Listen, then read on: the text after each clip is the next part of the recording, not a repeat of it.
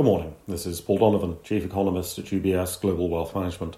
It's 7 o'clock in the morning London time on Tuesday the 9th of January.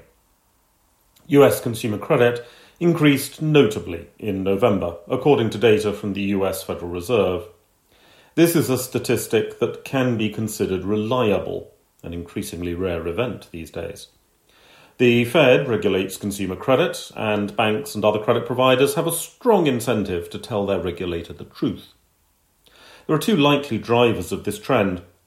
Middle-income households may be using credit to make purchases while still holding savings, in which case the credit is mainly a smoothing operation, though signalling reasonable consumption.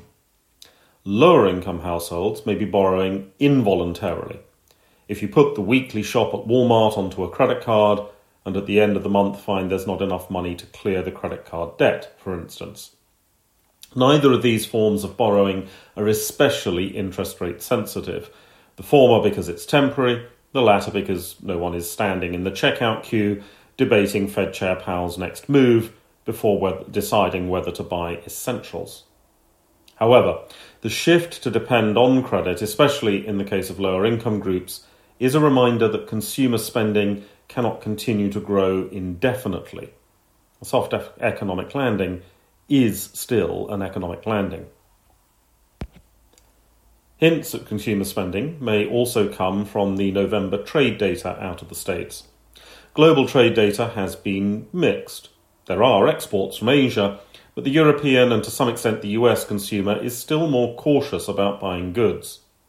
Trade data from the States is part of a complicated picture, being used to assess the speed of the decline of global trade's share of the global economy.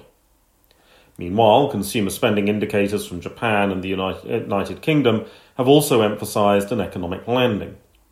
Japan's household spending data in November fell a little bit more than expected. Japanese consumers seem very quick to rebel against price increases. The UK's BRC shop sales data, which is only for store sales and does not adjust for inflation, slowed in December. Some of this is the shift from spending on goods to spending on services, and some of it may be the trend to spend online. British consumers are not fans of in-person Christmas shopping and have been moving online for years.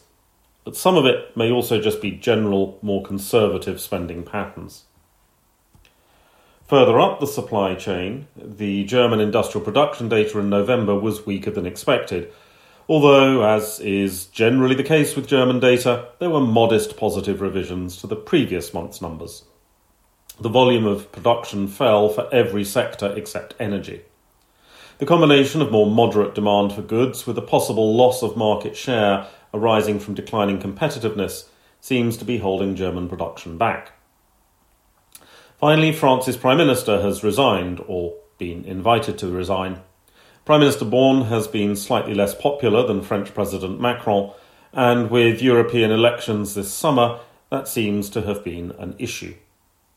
Markets are not likely to care, as this does seem unlikely to herald a major shift of policy. That's all for today. Have a good day. UBS Chief Investment Office's investment views are prepared and published by the global wealth management business of UBS AG or its affiliate, UBS. This material has no regard to the specific investment objectives, financial situation, or particular needs of any specific recipient and is published for informational purposes only. As a firm providing wealth management services to clients globally, UBS AG and its subsidiaries offer both investment advisory services and brokerage services. Investment advisory services and brokerage services are separate and distinct, differ in material ways, and are governed by different laws and separate arrangements. In the USA, UBS Financial Services Inc. is a subsidiary of UBS AG and a member of FINRA SIPC. For information, please visit our website at ubs.com/working with us. For a full legal disclaimer applicable to the independent investment views produced by UBS, please visit our website at ubs.com/CIO-disclaimer.